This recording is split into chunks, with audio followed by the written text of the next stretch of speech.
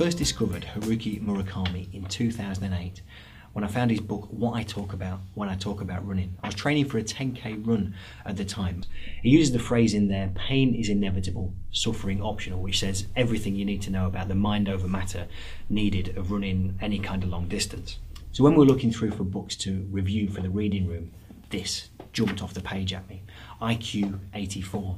The title is a play on words of the Japanese pronunciation of 1984, obviously taken from George Orwell's classic.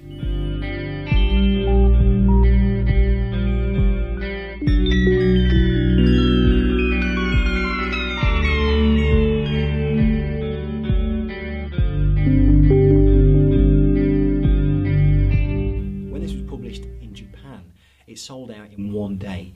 And recently here in the UK, retailers have been opening up at midnight so people can start devouring the pages immediately. Now, regular listeners to our programme will know that I like a book to be wrapped up in 300 pages or less. Now, even this book that got sent to us by the publishers without its hardback cover is a one-book argument for e-readers. It's a bit of a problem carrying it around the place. But what about what's inside it? Is it worth the hype? Is the world about to change? Find out on Room 17.